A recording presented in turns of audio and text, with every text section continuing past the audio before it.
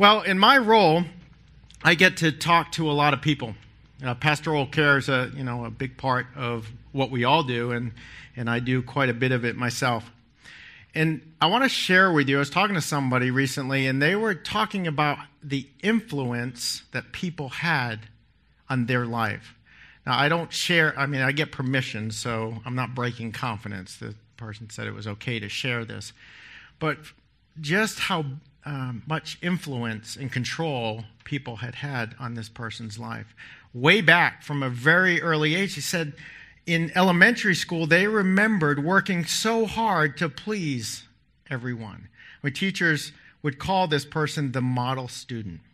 You're the model student. I wish all of my students were this way. But one of the things that they shared I found intriguing. They said, I don't like new things. I didn't like new things even back then. And we explored that a little bit, and what it was new things meant that they had to learn something foreign, and they had to get it under control and figure it out so that they could be that model student, right?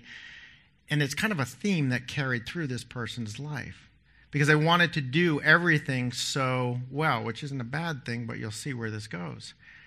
And they were told that they had talent, but they didn't want to admit it. Because if they admitted it, then they would have to maintain that talent to the levels that their leaders told them that they had it, and they'd have to grow that talent. And they wondered if they could do that. Did they have what it takes to actually do that? Because they want to continue to please their leaders. Pattern continued in college. The professor loved this person. And the students and their peers were coming and getting help from them. But another thing that struck me was they never thought they were going to graduate. I don't think they said that I was going to graduate. But yet all of the signs, when you look at the thing, they were going to graduate. They did with top honors.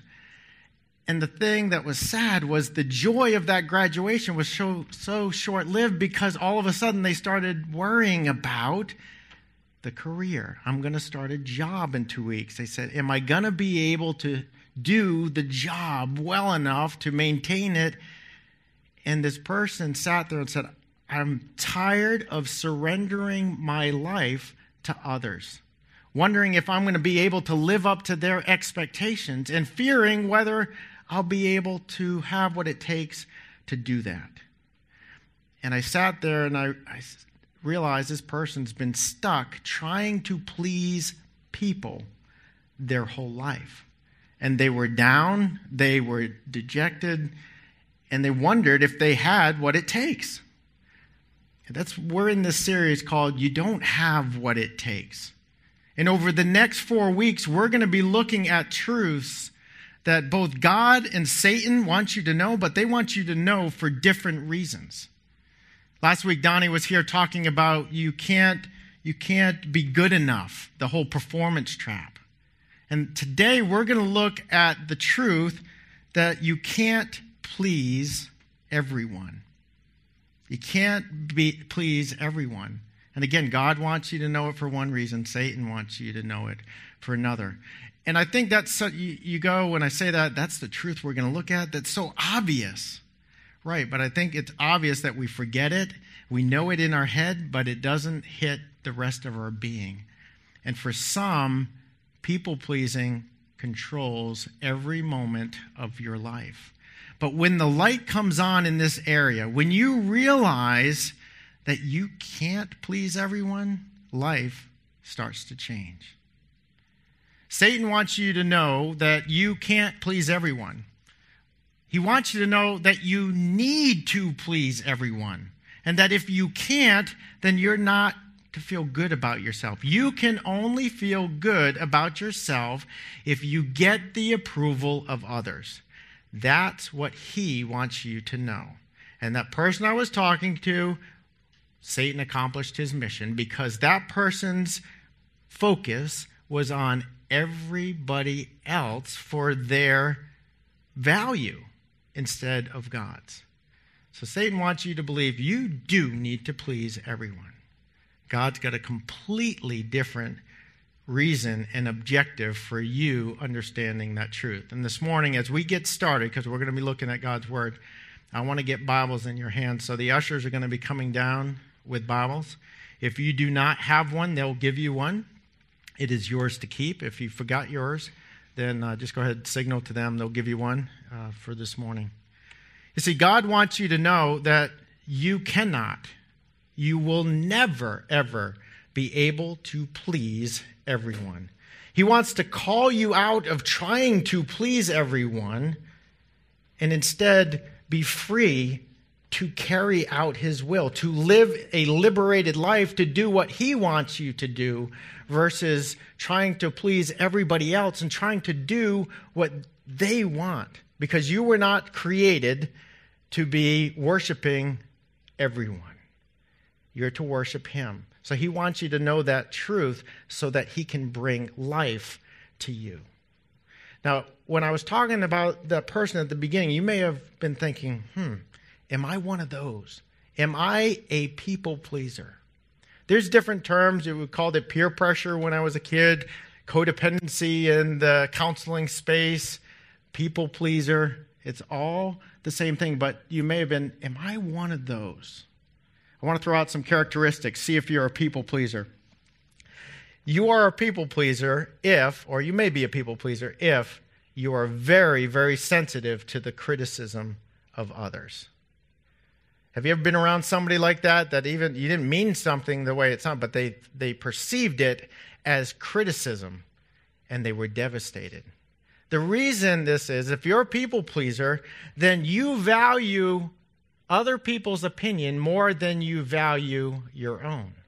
So your self-esteem starts to fluctuate based on what others think about you. So if they're encouraging you and they're praising you and they're calling you that model student, then you're feeling good about yourself. And then all of a sudden, if somebody says something that seems like it's attacking you, you're down here.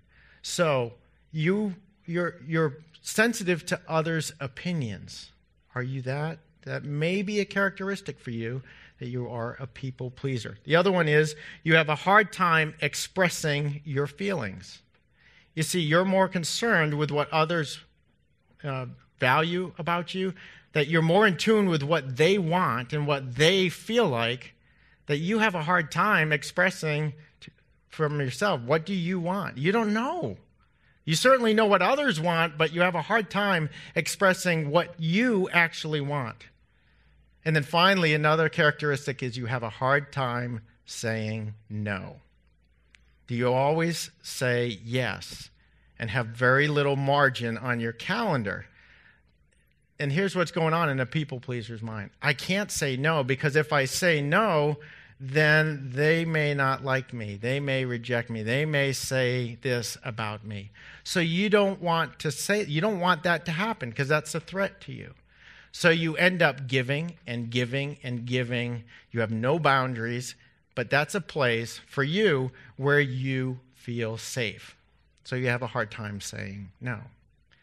The quality of a people pleaser's life is in direct relation to those that are around them, the quality of life of those people around them. If they're having a bad day, most likely you're going to have a bad day because you're more in tune with what they feel like. Do any of those characteristics resonate with you? Are you one of those? You have a hard time expressing your feelings. You're always saying yes when you really mean no. I certainly could relate to all of that. That person in the beginning that I said was the counselee, I was talking to somebody, that was me. That goes all the way back to when I was a child. Now, luckily, at age 30, God dealt with this with me. And I'm a lot older than that now. But from a very young age, and this is with Christ and without, I didn't accept Jesus Christ until I was in high school. So there's a period where I didn't know him, but then there was a period where I knew him, and I still struggled with this whole thing about being addicted to people. I could stand here and say, I'm Rob Perry. I'm a Christ follower who is recovering from people addiction. Hey, Rob. But it is that powerful. Now, you say, wait, wow, you're going way overboard. You're going to the extreme here. Addiction? Doesn't the Bible say to love and to care for one another? Don't you say that the church, we're relational beings? God created us in Genesis where man was alone, and so he created. And then in Ecclesiastes, doesn't it say two are better than one, so if one falls, the other can pick him up? Isn't it a theme that's throughout Scripture? Didn't Jesus come and say a new commandment, I give you, love one another? Didn't Paul say build one another up, encourage one another? Didn't John say there's no greater thing you could do than to lay down your life for somebody like Jesus laid down his life for us? And aren't we to do that? And are you telling me that we're not to do that? No. But what I will tell you is that if you're a people pleaser, you are not doing those things for those reasons. And we'll walk through that a little bit. That's not what drives you. There is a much deeper thing that has to do with this God-given need for acceptance. But people pleasers are looking in all of the wrong places to satisfy those needs. And I say it's like an addiction because it really is. There's this trigger, right? Anybody know, dealt with addictions before? There is this trigger. You may, whether somebody says something, whether you're feeling something, all of a sudden you get to this spot where you don't feel right. You feel like you're not okay, or there's pain in your life, and that doesn't feel good. There is stress, there is anxiety when that trigger happens. And so you start to look for, when I'm in pain, I look for something to get rid of the pain. And with an addiction, you can look in healthy places or unhealthy places. And so there's some sort of response that you're going to do. Now, for some people who they'll take a sip of alcohol. They'll ingest alcohol. You can ingest the praises of people in order to relieve that pain. I learned, it wasn't pain, it was just something that, I gave my control over of whether I was significant or not to the people around me. And so to get rid of that feeling, I would either learn to move towards somebody to do something for them, or to say some words, or to be able to perform something such that I get some praise back. All of a sudden I start to feel a little bit better. See that response, you start to feel like things are okay. You also learn to withdraw, pull away, not put yourself in certain situations. And so you start to think, I'm okay. This seems to be working. But just like any other addiction, the relief is short-lived. The effect starts to wear off. All of a sudden, all it takes is one criticism. One moment I'm up, and then somebody says something, I'm back down. And I feel that the way I did with the trigger. I'm not right. What do I do? Some will pick up a drink or whatever it is, food. But that response can become so automatic you don't even know you're doing it after a while. And you get to that point where things are uneasy, there's dissonance, and you say, the only way that I can get better is I need to please others. And what started out as like a desire for human approval, all of a sudden it becomes a demand. I need their approval. So I start because you've got the power to bless me. So we think these weird things. I need it. And so here's the rub. When you said, aren't we to love and care for one another? Yes. But for people pleasers, it's about this. I'm going to love you more for myself than I'm loving you for the glory of God. I'm going to love you more for myself than I'm going to love you for the glory of God. That's where it becomes a big problem, because we start to fear people and we start to put them way up high, and we fear their rejection and withdrawing their approval from us. And I will guarantee you, when you get to that spot, I know a couple things. One, people are big in your life. In a good and a bad way. You're scared of them, but you love them at the same time. People are big. And I can also tell you that God is very small in your life. If you're a people pleaser, God is small in your life. You see, biblical fear has to do with revering somebody, giving them awe and praise and glory and honor. And with people pleasers, we end up putting people in a much higher position of power and control than they actually deserve. And the Bible calls that fear of man. So we call it people-pleasing, peer pressure, codependency. Fear of man is what you'll look at. When you look at it in Scripture, that's what you'll see. What does God have to say about the fear of man? In Proverbs 29, verse 25, it says this, "Fear of man will prove to be a snare, but whoever trusts in the Lord is kept safe." You know, there are times that we are to be afraid. Definitely times. You know, God put that in us. I remember a time we left here one Sunday afternoon as a staff to go down to Orlando, Florida for a conference. We left late in the afternoon, like 3 o'clock. Drove all the way through. I was driving, and it was late at night. We pulled in about 2:30 into the home we were staying. You know, I'm looking in at everybody's asleep. They should have been asleep. That's a whole nother story, like why I was upset that they were sleeping, because I'll go that way in another. But they were all asleep. I thought they were asleep. I pull in. We have one of those big 15-passenger vans. So I get out. Everybody still looks like they're asleep. Little did I know that Joel had jumped from the back seat to where the luggage was. And he tucked way down.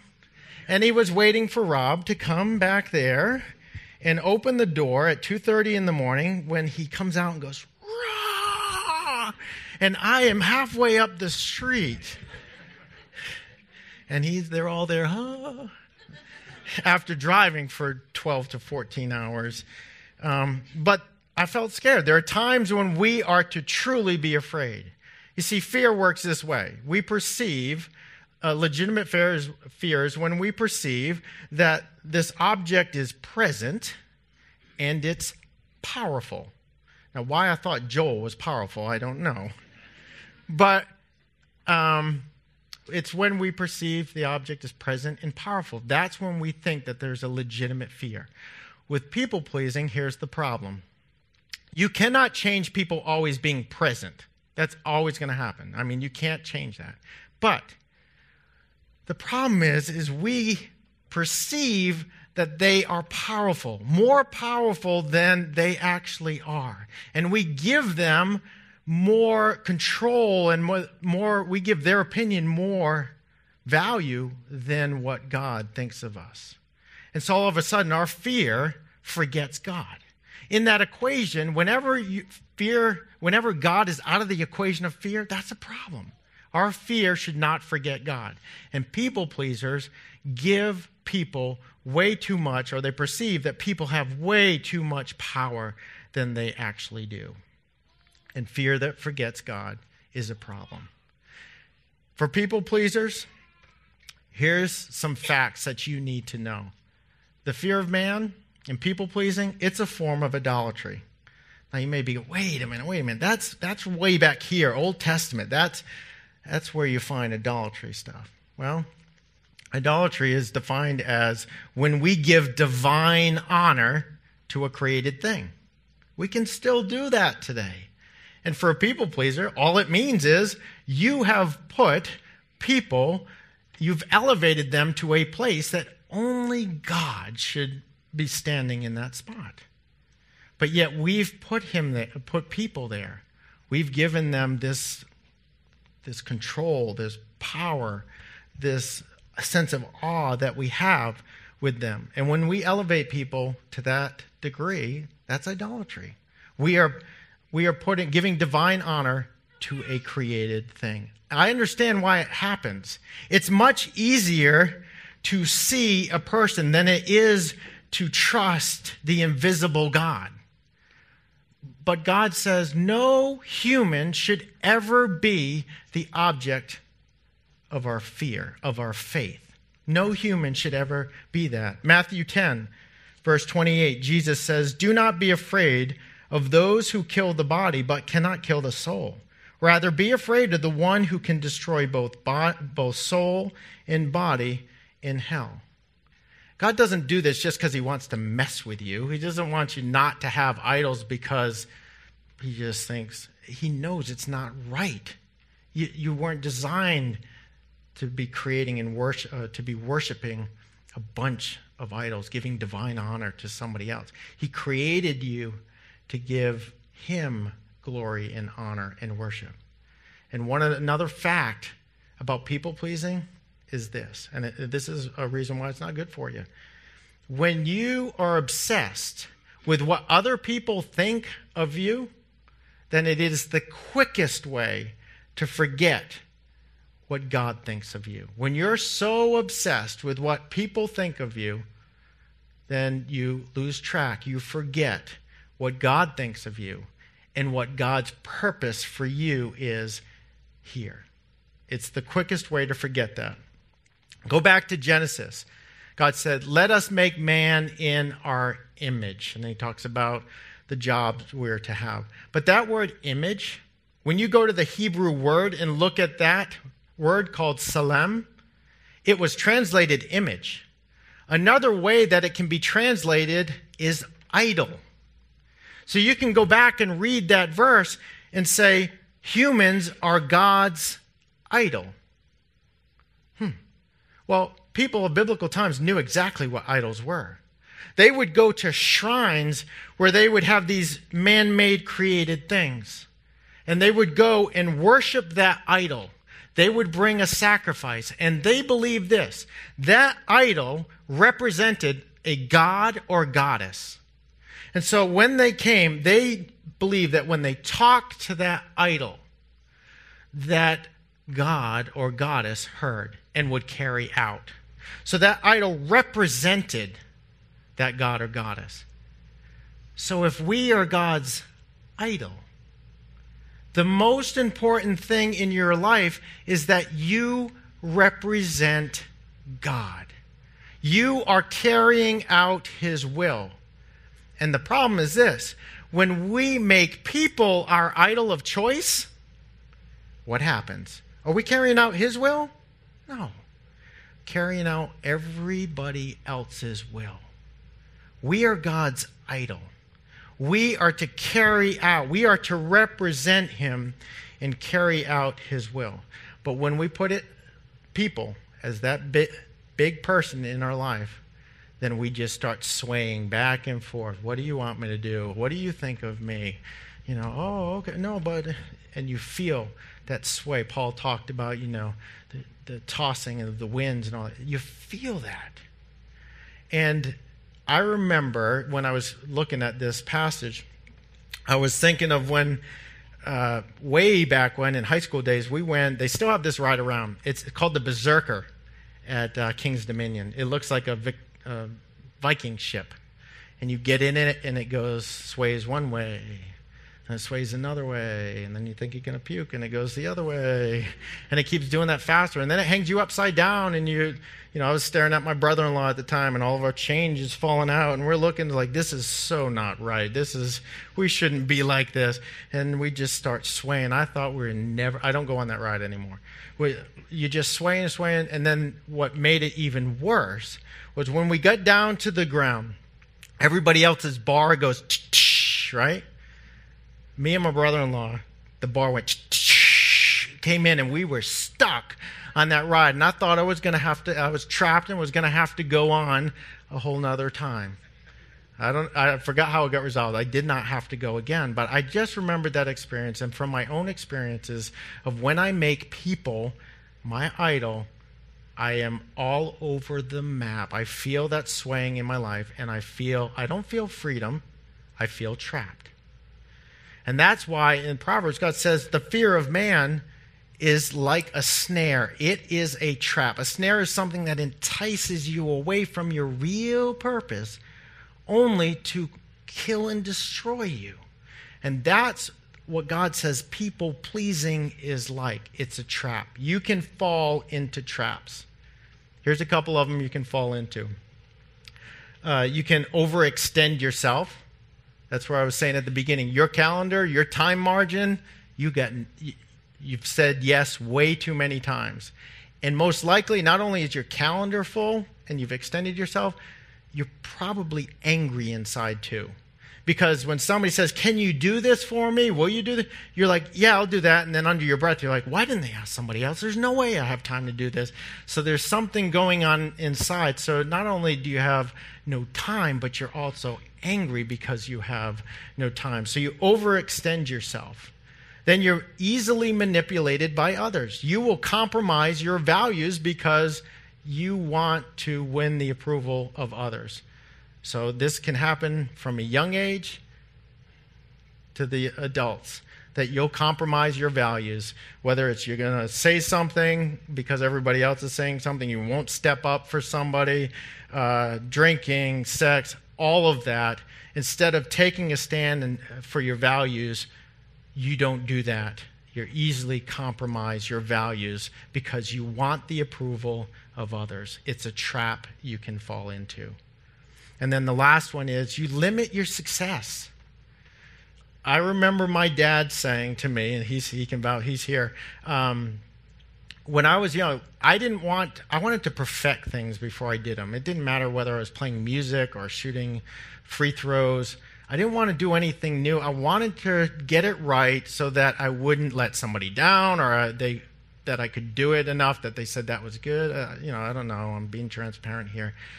But I would withdraw from things. I talked to you, you can move towards something. Well, you can withdraw too so that you don't put yourself in certain situations. And my dad always would say, you're holding yourself back. Son, you're going to hold yourself back in life. Yeah, Dad, yeah. But I saw it. I went into the corporate world and, again, I held myself back. You could look at what I did. Oh, wow, you did so much. Yeah, but I held myself back. God had bigger plans, but I held myself back. So you will limit your success if you're worried about what others think of you. God has much bigger plans. Don't get in the way of that. Trust him. He'll equip you to do those things.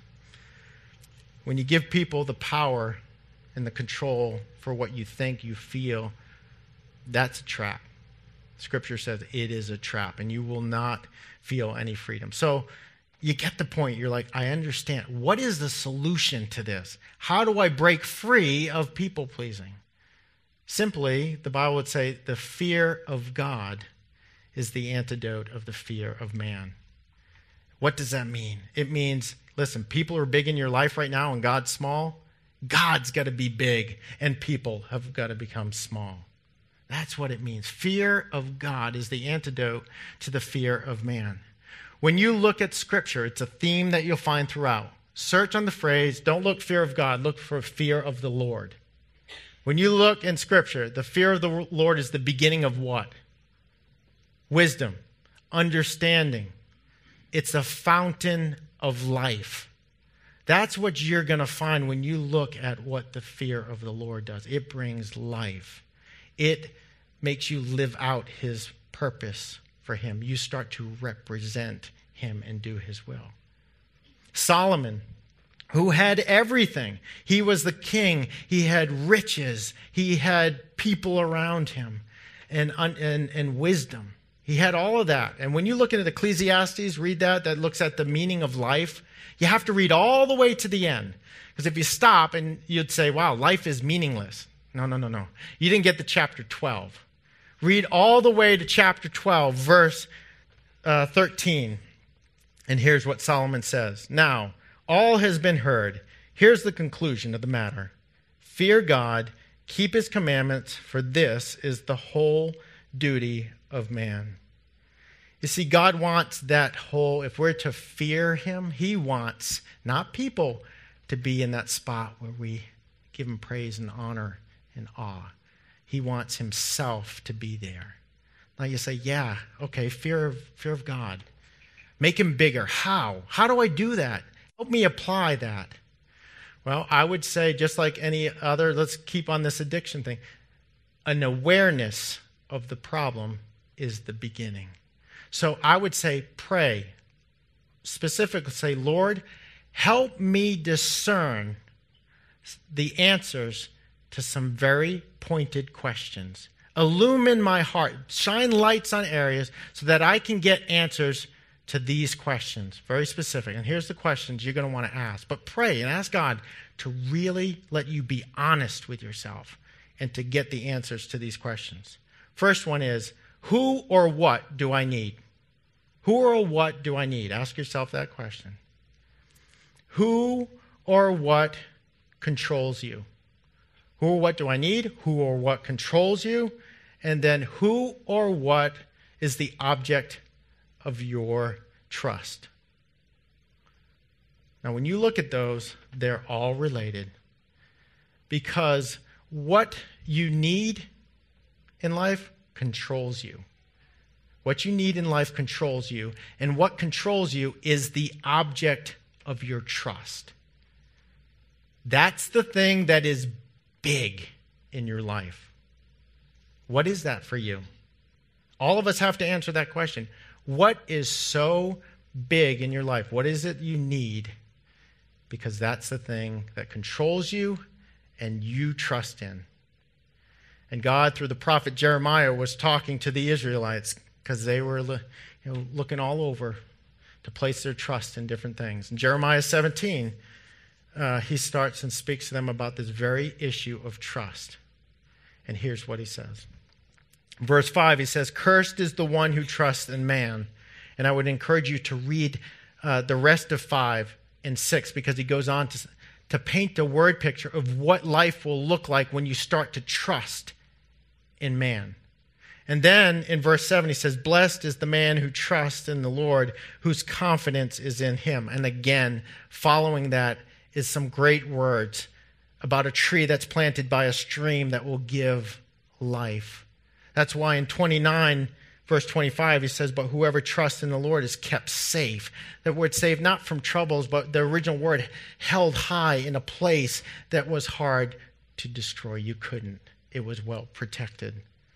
So the verses after that paint that picture. So just like the Israelites, you have a decision. Who are you going to trust? Where is your trust? Are you going to live for man or are you going to live for God? Because God wants you to live for him. He wants to be big in your life.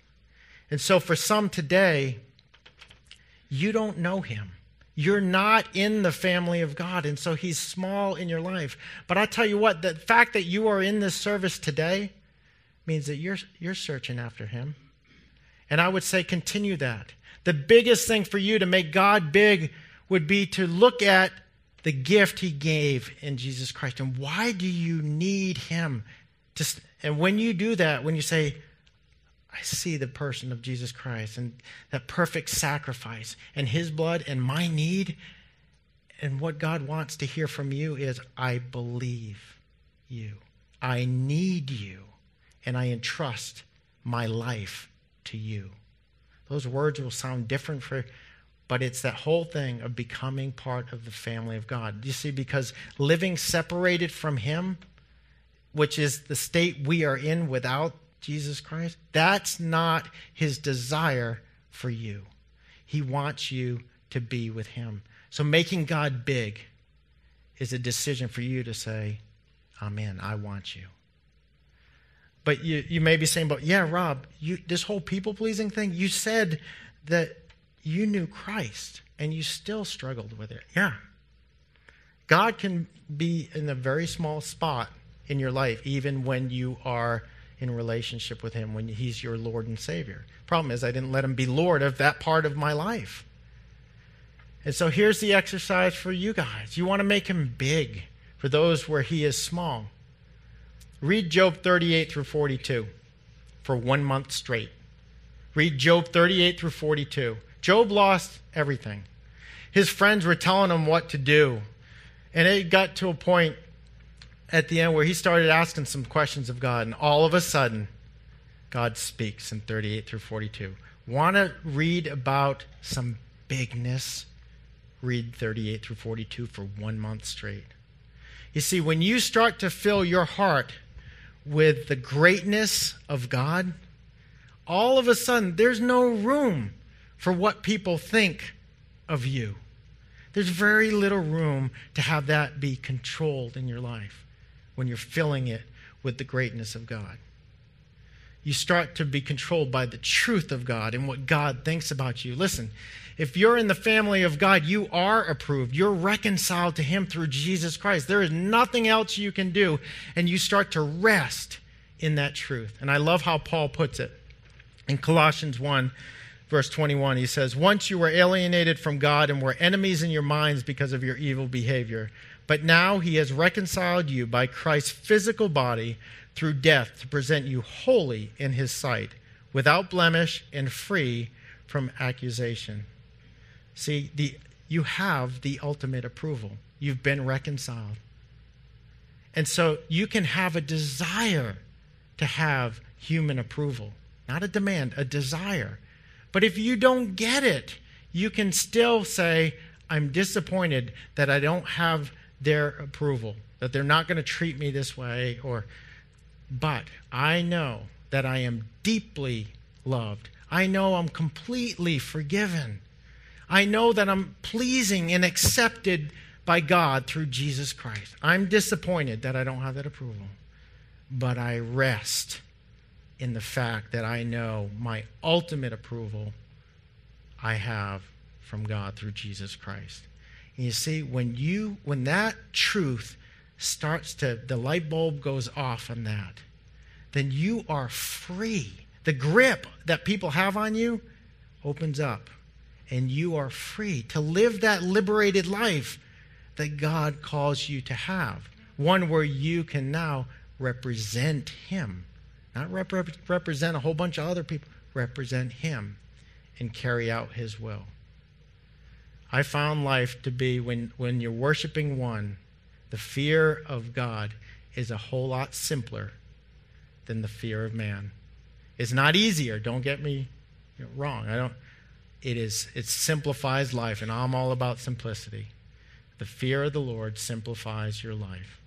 If you remember anything from this morning, remember, you can't please everyone, absolutely, but you can please God.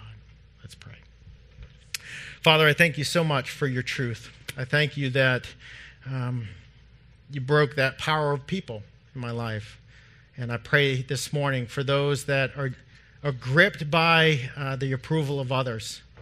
I pray that today they evaluate who's big in their life and why, and then they relinquish that. For those that don't know you, I pray that that first step of just entering the family and walking in your strength and your truth becomes a reality in their life. They just believe and entrust. Father, I thank you that we can have that freedom. And I pray that freedom for everybody that's here today, and they be honest with themselves and move forth from there, and they grow closer to you in the process. It's in your Son's name I pray.